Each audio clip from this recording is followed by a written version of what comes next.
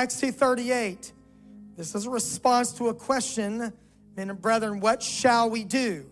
Then Peter said unto them, repent and be baptized, every one of you, in the name of Jesus Christ, for the remission of sins, and you shall receive the gift of the Holy Ghost.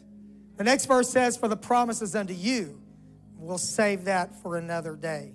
I want to speak to you this afternoon on God's plan of salvation. Please be seated. Keep your Bible closed. Keep your heart open.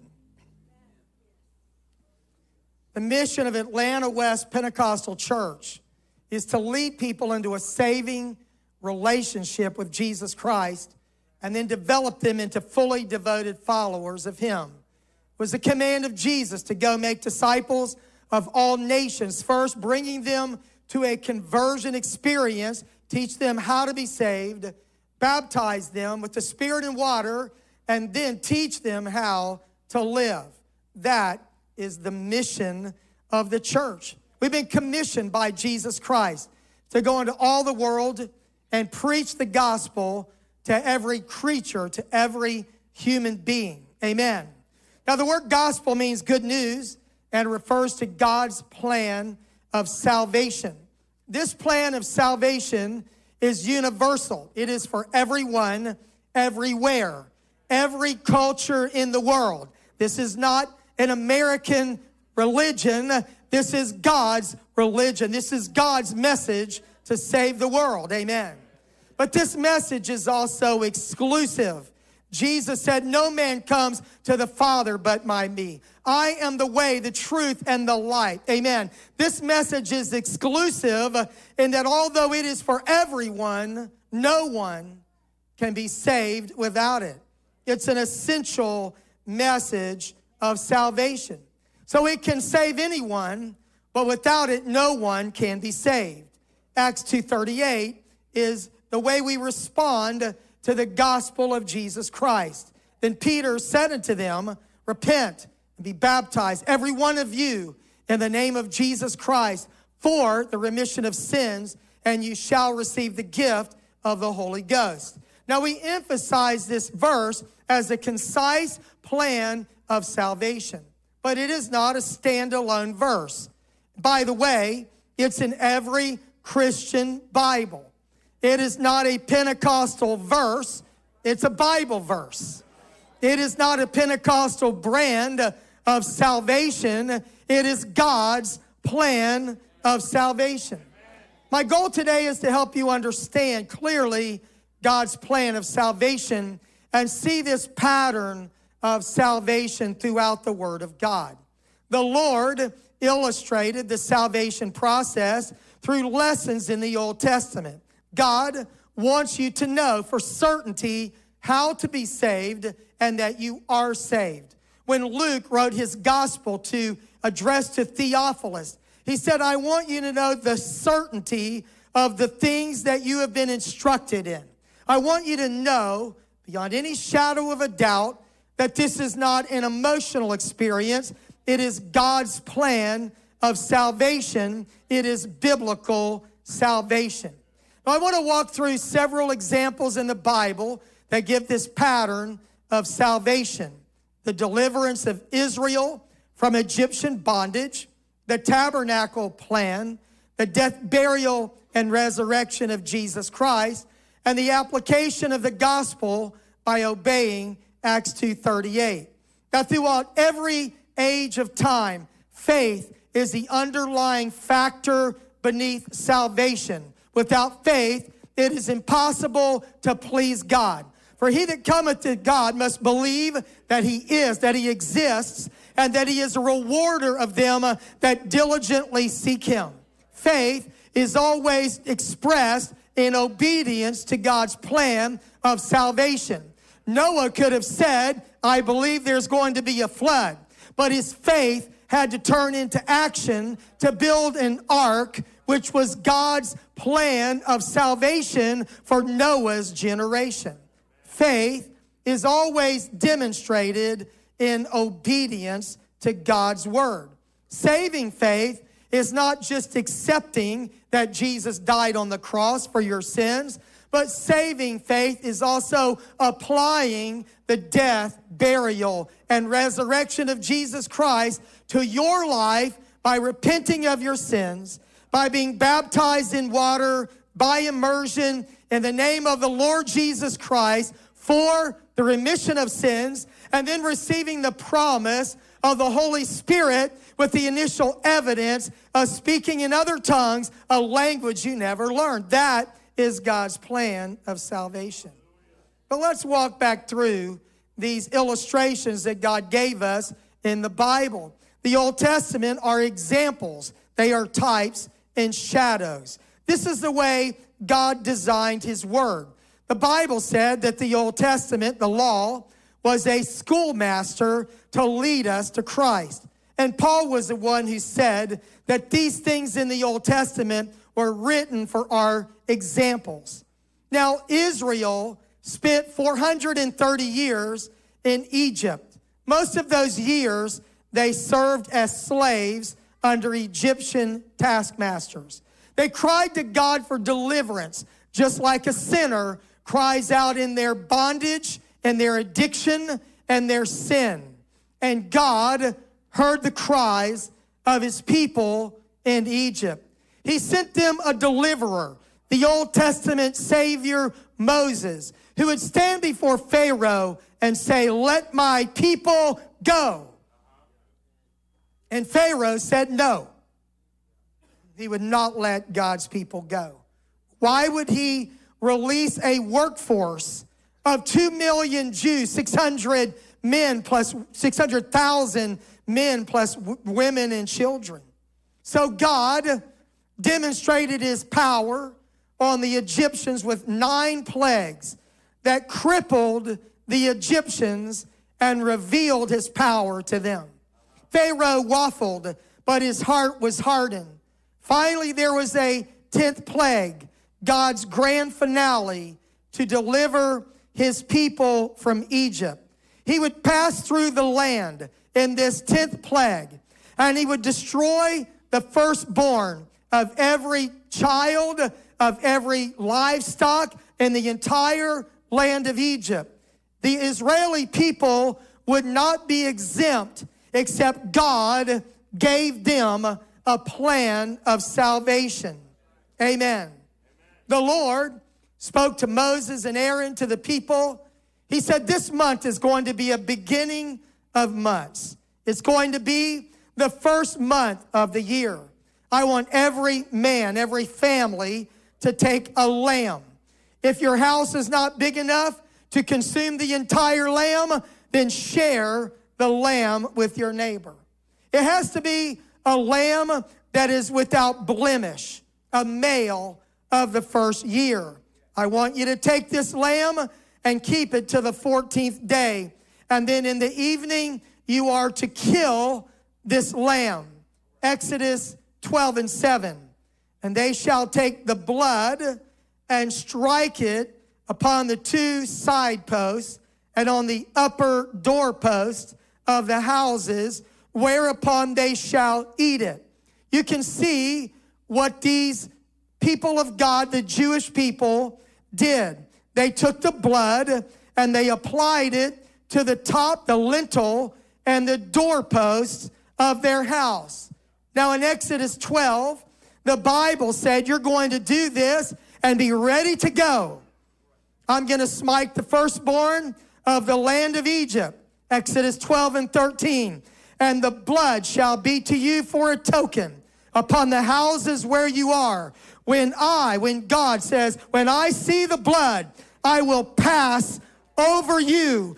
Death is coming to Egypt, but when I see the blood, the angel of death will pass over your house and you will be spared death. I don't know about you, but if I would have heard that promise, I would have killed the lamb, gathered its blood. I would have taken the hyssop branch and applied the blood to the doorpost of my life. It doesn't matter how much you believed it. You had to do what God said. Faith is always demonstrated by obedience. Amen.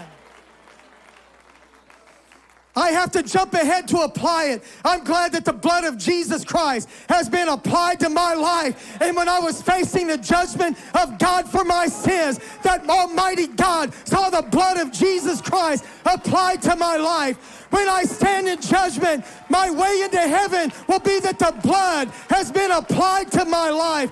When I see the blood, I will pass over you.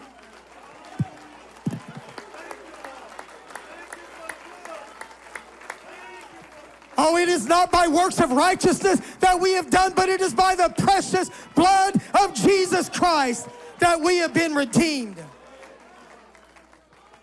But that blood, God's looking for blood to be applied. So they obeyed the Lord. Hyssop branch dipped in blood in a basin, struck it on the lintel, side post, and God passes through the land and smites the Egyptians. Sees the blood on the lintel, on the two side posts. By the way, I didn't even notice this, but Exodus 12:23, that's the verse I'm looking at now, not on the screens. But the Lord said on the side post and on the lintel, he said, I want it everywhere. Well, he said, well, you know, I just need a little blood here and a little blood there. But the Lord said on the two side posts and upon the lintel, and the Lord will pass over the door and will not suffer the destroyer to come into your houses to smite you. What an amazing promise. Why did God do this? Well, because he's God. How about that? And throughout the Bible, he established this blood covenant all the way back to the Garden of Eden. When Adam and Eve sinned, God killed animals, took the coats of skins and clothed Adam and Eve with tunics of skin. When Cain and Abel were to offer a sacrifice, God accepted and respected the blood sacrifice of Abel. When God made a covenant with Abraham, he told Abraham to take animals, take a heifer, a goat, a ram, turtle dove, and pigeon. You're going to cut them up. You're going to kill them, and I will pass through the pieces in a covenant with you.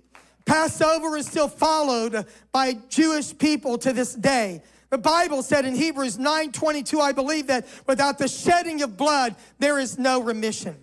Amen. Blood was God's way of forgiving sins. Throughout the Old Testament, you were to not drink the blood or eat the blood. The life of the flesh is in the blood. It was something sacred to Almighty God.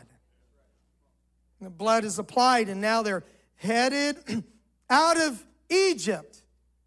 Pharaoh and his people are shell-shocked by the death of the firstborn everywhere. A great cry went up in Egypt of the death that was there, the judgment of God for their sins against God's people. And Israel is fleeing, and there appears before them a pillar of cloud. At night, it turns to a pillar of fire. Exodus 13:21. And the Lord went before them by the day in a pillar of a cloud to lead them. Look at what it did, to lead them by the way. And by night in a pillar of fire to give them light, to go by day and night. Day or night, God guides them. There's a whole lot about that in the Bible. And he took not away the pillar of the cloud by day, nor the pillar of fire by night from before the people. It's an amazing thing. Can you imagine? 600,000 men plus women and children, the number of Jewish people that escaped Egypt. I'm saying 2 million. We don't know for sure. It could have been more. There's a lot of people leaving. But they need guidance. They need protection. And so here's the shade and here's the protection that God gives them in this pillar of fire. But now Pharaoh regathers himself and rallies his troops, and he is now pursuing after the people of God, the Israelites, as they are fleeing Egypt. Pharaoh's army is behind them. There are mountains on either side of them. And God leads them into an impossible situation to the shores of the Red Sea. Pharaoh's closing in on them.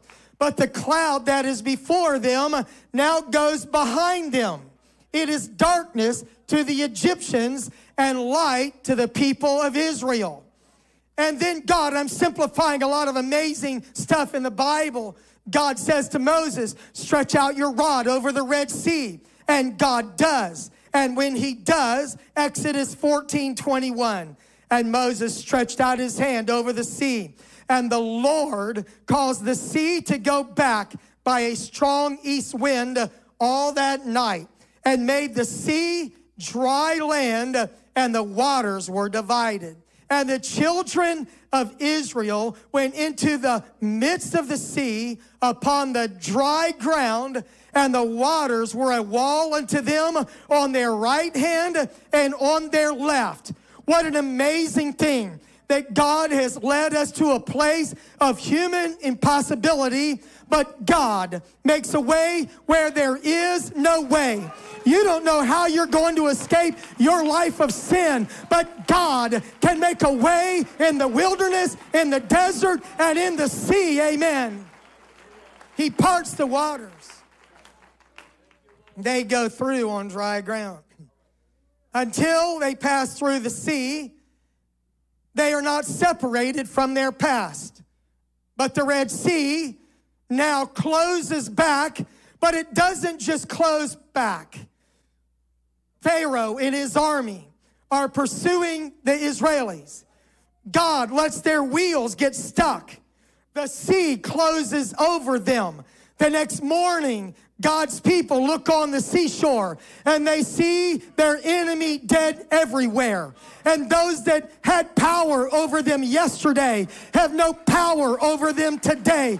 Baptism is more than getting wet. It is a line of demarcation that separates your past from your future. Amen. We are buried with him by baptism. Amen. Praise God.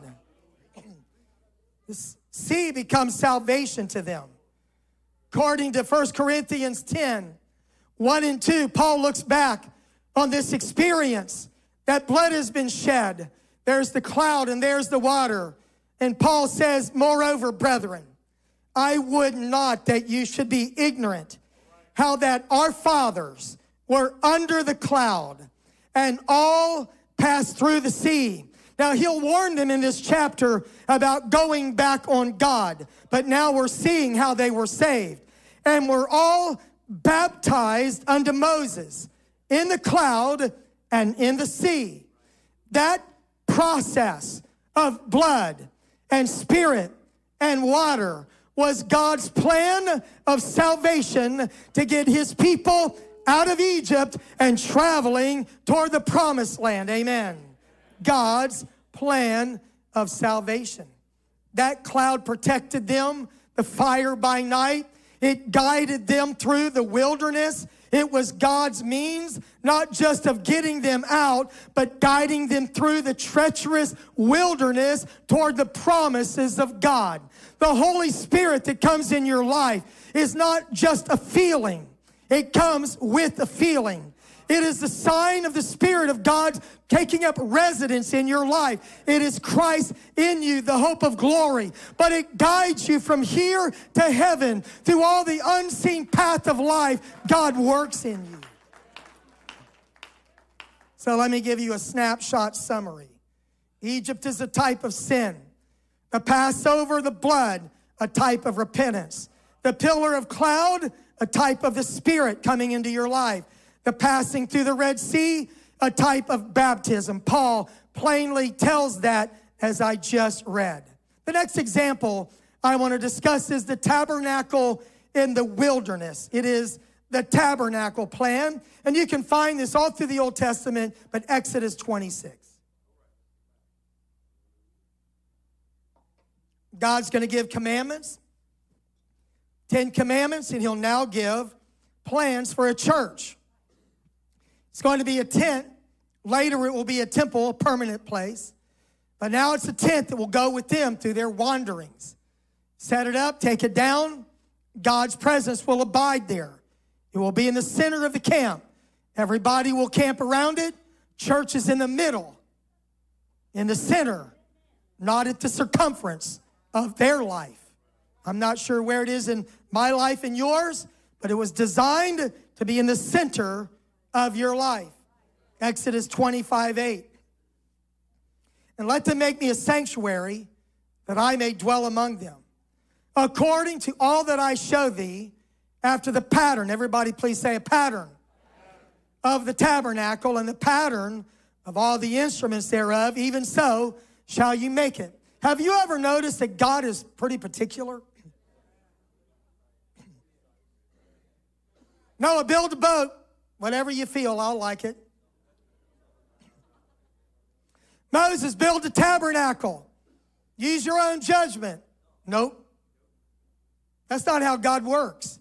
Hebrews 9 speaks of the tabernacle in the wilderness that was made, a candlestick, a table of showbread, a second veil, the holiest of all. And it's overlaid round about with gold and a golden pot and cherubims of glory and a mercy seat. And like Paul, I'm going to say to you today from Hebrews 9 and 5, of which we cannot now speak particularly.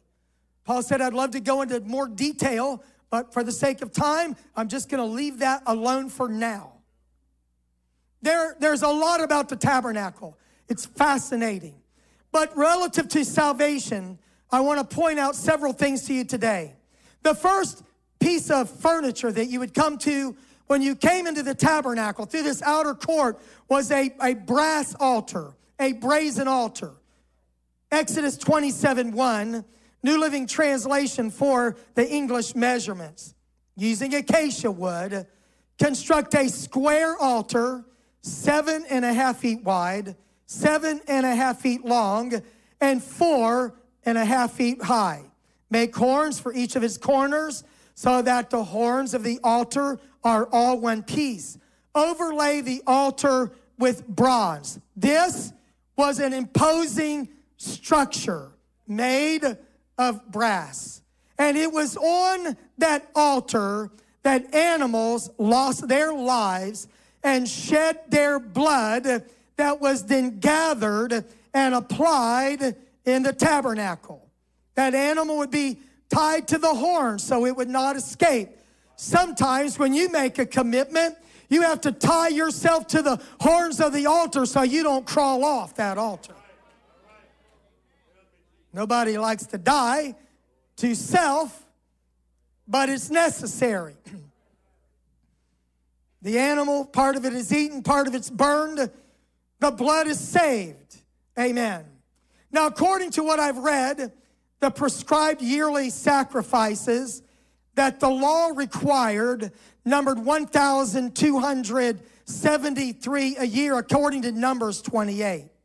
If those sacrifices would have been regularly observed from the days of Moses to the day of Christ, there would have been over 2 million sacrifices that had been offered. That doesn't take into account the millions of personal sacrifices in addition to the public sacrifices that were offered. The Bible gives us this brazen altar as this first piece of furniture encountered. It was imposing. It was unavoidable. Just as repentance is for us. If you come to God, you must come to God turning from your sins in repentance. In the original language of the New Testament, the Greek, the word is metanoia. It means a change of mind. If you come to God, you've got to make an about face on your life of sin. You've got to turn lordship over to Jesus Christ. Amen? That's repentance. It's a place of death. Death to sin, death to self. It's a harsh place made of brass. It's not a pretty place made of gold or other places in the tabernacle were. Amen. Fire would come from heaven, consuming the sacrifice. When you move past that brazen altar, there is a second significant piece of furniture that is called the laver of water. Exodus 30:18. You shall also make a laver of bronze, with its base also of bronze for washing. You shall put it between the tabernacle of meeting and the altar, and you shall put water in it. The Bible goes on to talk about this laver of water, that it is there that Aaron and his sons will wash their hands and their feet.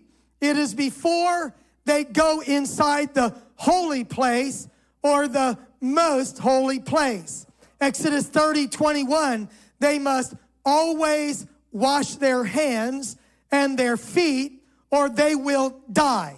The previous verse says the same, that this laver of water is not an optional piece of furniture. You can't start off asking God to forgive you and jump all the way past water baptism. It is an essential part of the process. Made of bronze in a conspicuous place, and if you avoid it, as I said, you would die.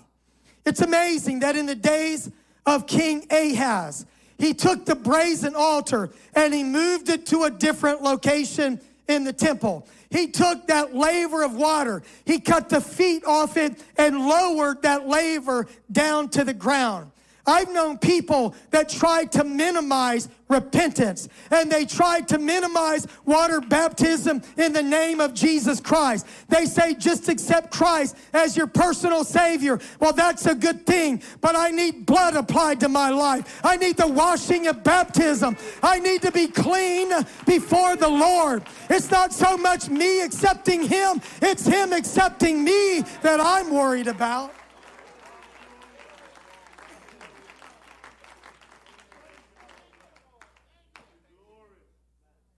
Brazen altar, laver of water, the holy place that are two partitioned areas, and the most holy place. You'll see both of them. In the outer room, there's a golden candlestick. There's a table of showbread. There is the altar of incense that I will not take time to go into detail with you today. And then there is the veil. You see an outer veil, you see an inner veil before you go past the holy place into the most holy place. Solomon built a temple. It was after this model. That temple was destroyed and rebuilt under Ezra and Nehemiah, the second temple that I preached about recently. It was partly destroyed. It was renovated by King Herod. That's where Jesus went into the temple there. When Jesus died at his death, that inner veil, that curtain that they say teams of oxen could not pull apart, that veil was torn from the top to the bottom, not the bottom to the top, not side to side, but from the top to the bottom. God tore that veil, giving access to all of us into the holy presence of God. That's what we were singing about a while ago, that we can go into the very throne room of God, into the presence of the Lord. Let's talk about that most holy place. We could just keep that up there now. Inside the most holy place is the Ark of the Covenant, that rectangular piece of furnishing. Inside of it were the tables of stone, the golden pot of manna, and Aaron's rod that budded. The law of God, the provision of God, and the power of God in their lives. On either end of the Ark of the Covenant were two imposing cherubim with their wings outspread, their faces looking down into the law. The Bible sees the imagery that angels have desired to look into. What is this that God has in mind? What is this plan of salvation? The lid of that Ark of the Covenant is called the mercy seat. It was there. That blood that was shed all the way back at the brazen altar. Blood sprinkled at the laver of water. Blood through the outer place, the holy place. And then into the most holy place. That blood was sprinkled on the mercy seat. It was mercy over the law. Mercy did not do away with the law, but the mercy of God met the righteous requirements of the law. It was the blood that covered our transgressions and made us right in the sight of God. That was there in the most holy place. the mercy seat. The Bible said that God dwelt between the cherubim. Exodus 25 and 22, speaking of that inner chamber, the most holy place, the Lord said, "And there I will meet with thee, and I will commune with thee from above the mercy seat and between the two cherubim which are upon the ark of the testimony of all things which I will give thee in commandment unto the children of Israel." There is a plan of salvation. There is a plan that starts at a brazen altar. It goes through the laver of water. It goes into that place of worship and light and bread. It goes into that most holy place. And here is what I want you to understand today. Why in the world would you stop at the brazen altar? Why would you stop at the laver of water? Why would you be content to not go into the most holy place, into the presence of God? The process, the plan is not consummated until you're in that holy place where the Lord said, "It is there that I will meet with you." After you've been to repentance, after you've been to baptism, then the Holy Ghost in your life will make you holy, and I will meet with you. I will meet with you on that holy ground. So a little snapshot. Tabernacle plan. Brazen altar, place of death. Laver of water, place of washing and cleansing. Most holy place where mercy triumphed over judgment, where God met with them. It is typical. It is an example of God's plan of salvation. I want to take you to the death, burial, and resurrection of Jesus Christ. This is a little more familiar territory to many of us. The Apostle Paul gave us a summary of the gospel in 1 Corinthians 15:1. "Moreover, brethren, I declare unto you the gospel, the good news, which I preached to you, which also you received, and in which you stand." You like that? I preached it to you. You received it. Now you're standing in it. "By which also you are saved, if you hold fast that word which I preached to you." Let me pause right now. That means not once saved, always saved, but if you stay in a right relationship, the gospel you heard and received and are standing, if you'll keep standing in it, it will save you to the very end. "If you hold fast the word which I preached to you, unless you believed in vain. For I delivered to you first of all that which I received, that Christ died for our sins according to the scripture." There are three things that he will mention here. That Christ died. Everybody say he died. Verse 4. "And that he was buried." Please say he was buried. "And that he rose again on the third day according to the scriptures." He died, he was buried, he rose again on the third day. The death, burial, and resurrection of Jesus Christ is the good news that will save your soul. Amen.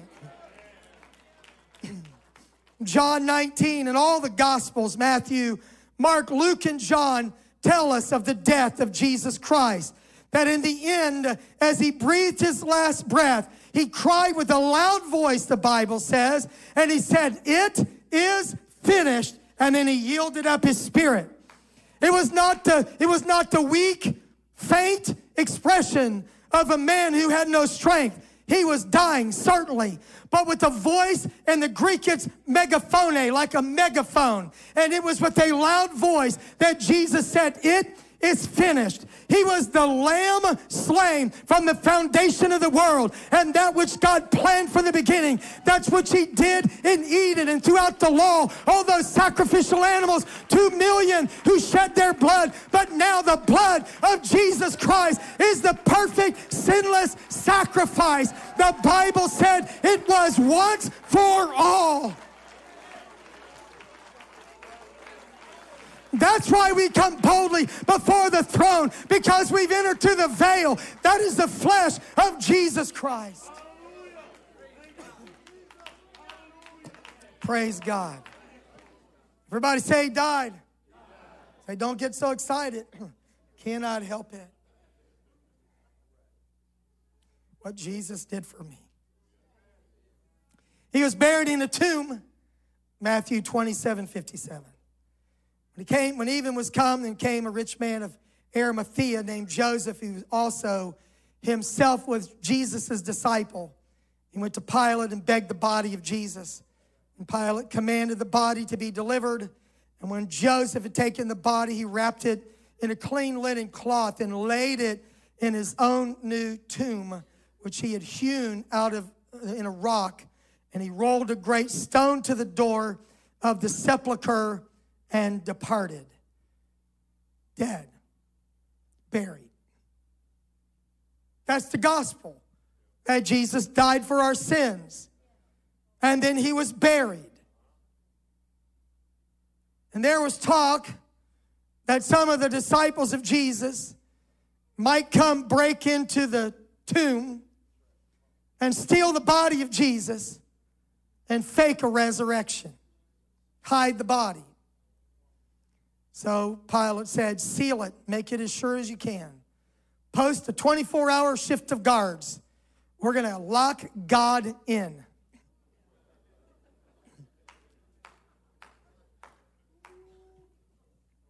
But Luke 24:1 says, now on the first day of the week, very early in the morning, they and certain other women with them came to the tomb, bringing the spices which they had prepared. But they found the stone rolled away from the tomb. Then they went in and did not find the body of the Lord Jesus. These are people that really were troubled, and you have to say they didn't think it was going to happen. And it happened as they were greatly perplexed about this. Where'd he go? That behold, two men stood by them in shining garments. Then as they were afraid and bowed their faces to the earth, they said to them, why do you seek the living among the dead? He is not here, but is risen. Remember how he spoke to you when he was still in Galilee, saying, the Son of Man must be delivered into the hands of sinful men and be crucified, and the third day rise again. He died, he was buried, he rose again. Now there's something I preached about at Easter not that long ago, that God did not roll the stone away so Jesus could get out. He passed through walls. He rolled the stone away so we could know that he is not here. He has risen as he said. He wanted evidence that demands a verdict that he is alive forevermore and has the keys of death and hell. Amen. Death, burial, resurrection.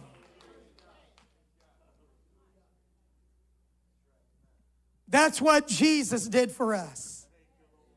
The only way to be saved is to apply that blood to your life. It's not enough to believe the word. It's not enough to say the lamb died, the blood was shed. Somebody's got to go get a basin and a hyssop branch and go to the doorpost of their life and apply the blood. Because if the blood is only believed in but not applied, God doesn't see empty faith. He doesn't acknowledge faith without obedience and action. It is when you apply the blood to your life that you have demonstrated saving faith in the Lord Jesus Christ. Now let me review deliverance from Egypt. There is blood of a sacrificial animal. There is water passing through the Red Sea. There's the cloud, the pillar of fire, the spirit, you could say, blood, water, and spirit. And the tabernacle plan, There is that brazen altar where blood is shed and an animal dies. There is the laver of water, the washing to be qualified to go into the presence of God.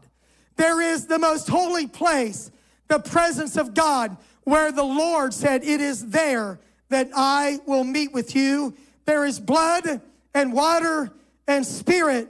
And in the tabernacle plan, some people ask, where is the blood applied? It is applied all the way through the plan of salvation, but to stop short of the most holy place is to not fulfill God's plan of salvation. With Jesus, there was death and burial and resurrection. And when the Apostle Peter preached on the day of Pentecost how you should be saved, what you should do to be forgiven of your sins, he says something that really encapsulates God's plan of salvation. Let's read it again with the understanding of what we've just covered.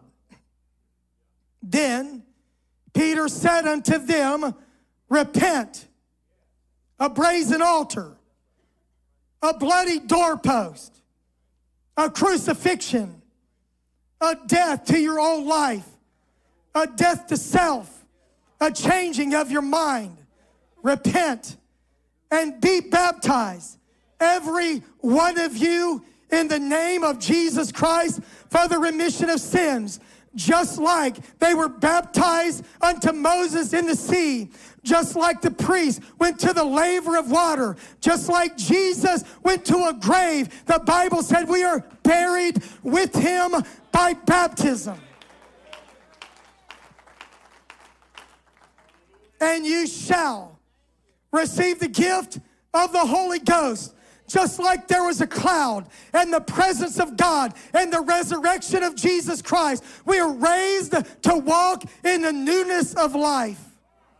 Repent, be baptized in the name of Jesus Christ for the remission of sins, and you shall receive the gift of the Holy Ghost. For media, I'm jumping all the way to John 3:5. Jesus told Nicodemus, John 3:5, verily, verily, I say unto thee, except a man be born of water and of the Spirit, he cannot enter the kingdom of God. Jesus said in Mark 16:15, go into all the world and preach the gospel to every creature. He that believeth and is baptized shall be saved, but he that believeth not shall be damned. The book of Romans says we're buried with him by baptism. Colossians 2:12, buried with him in baptism, wherein also you are risen with him through the faith of the operation of God who raised him from the dead.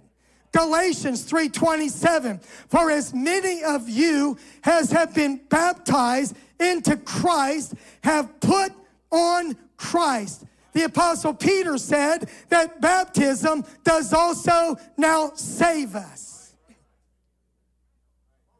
So when you repent, you identify with the death of Jesus Christ. When you are baptized in water in the name of the Lord Jesus Christ, it is for the remission of sins. It is not an outward sign of an inward work. It is not a step in joining the church. It is burial with Christ. It is spiritual circumcision of your old sinful nature. It is joining Christ in his death. And when you repent and when you are baptized in the name of the Lord Jesus Christ, then God has promised you that he will fill you with the gift. He will baptize you with the Spirit, with the Holy Ghost. And when you receive that Spirit, it will change your life from the inside out. That river of living water Jesus spoke about will flow out of you, amen. You will speak in a language that you never learned as the Holy Ghost comes in you. That's when you go into that most holy place, stand on holy ground, communion with Almighty God. He meets you there.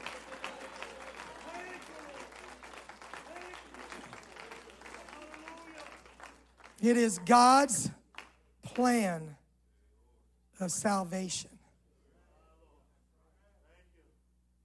Not just some random, obscure, pick a verse out of the Bible and build a church on it. From the beginning to the end, God had a plan. And he made it plain. So anyone who wants to be saved can. So if you're spiritually thirsty, it's the answer. It will satiate your spiritual thirst. If you're miserable, stuck in sins, and can't find your way out, just like Israel was delivered from Egyptian bondage, God will deliver you. God will deliver you from any sin that holds you captive right now. Sin cannot hold you back if you will follow God's plan of salvation. There's power in the blood of Jesus Christ. There's power in the Spirit of the Lord to set you free. Whom the Son has made free is free indeed. This plan of salvation is for you today.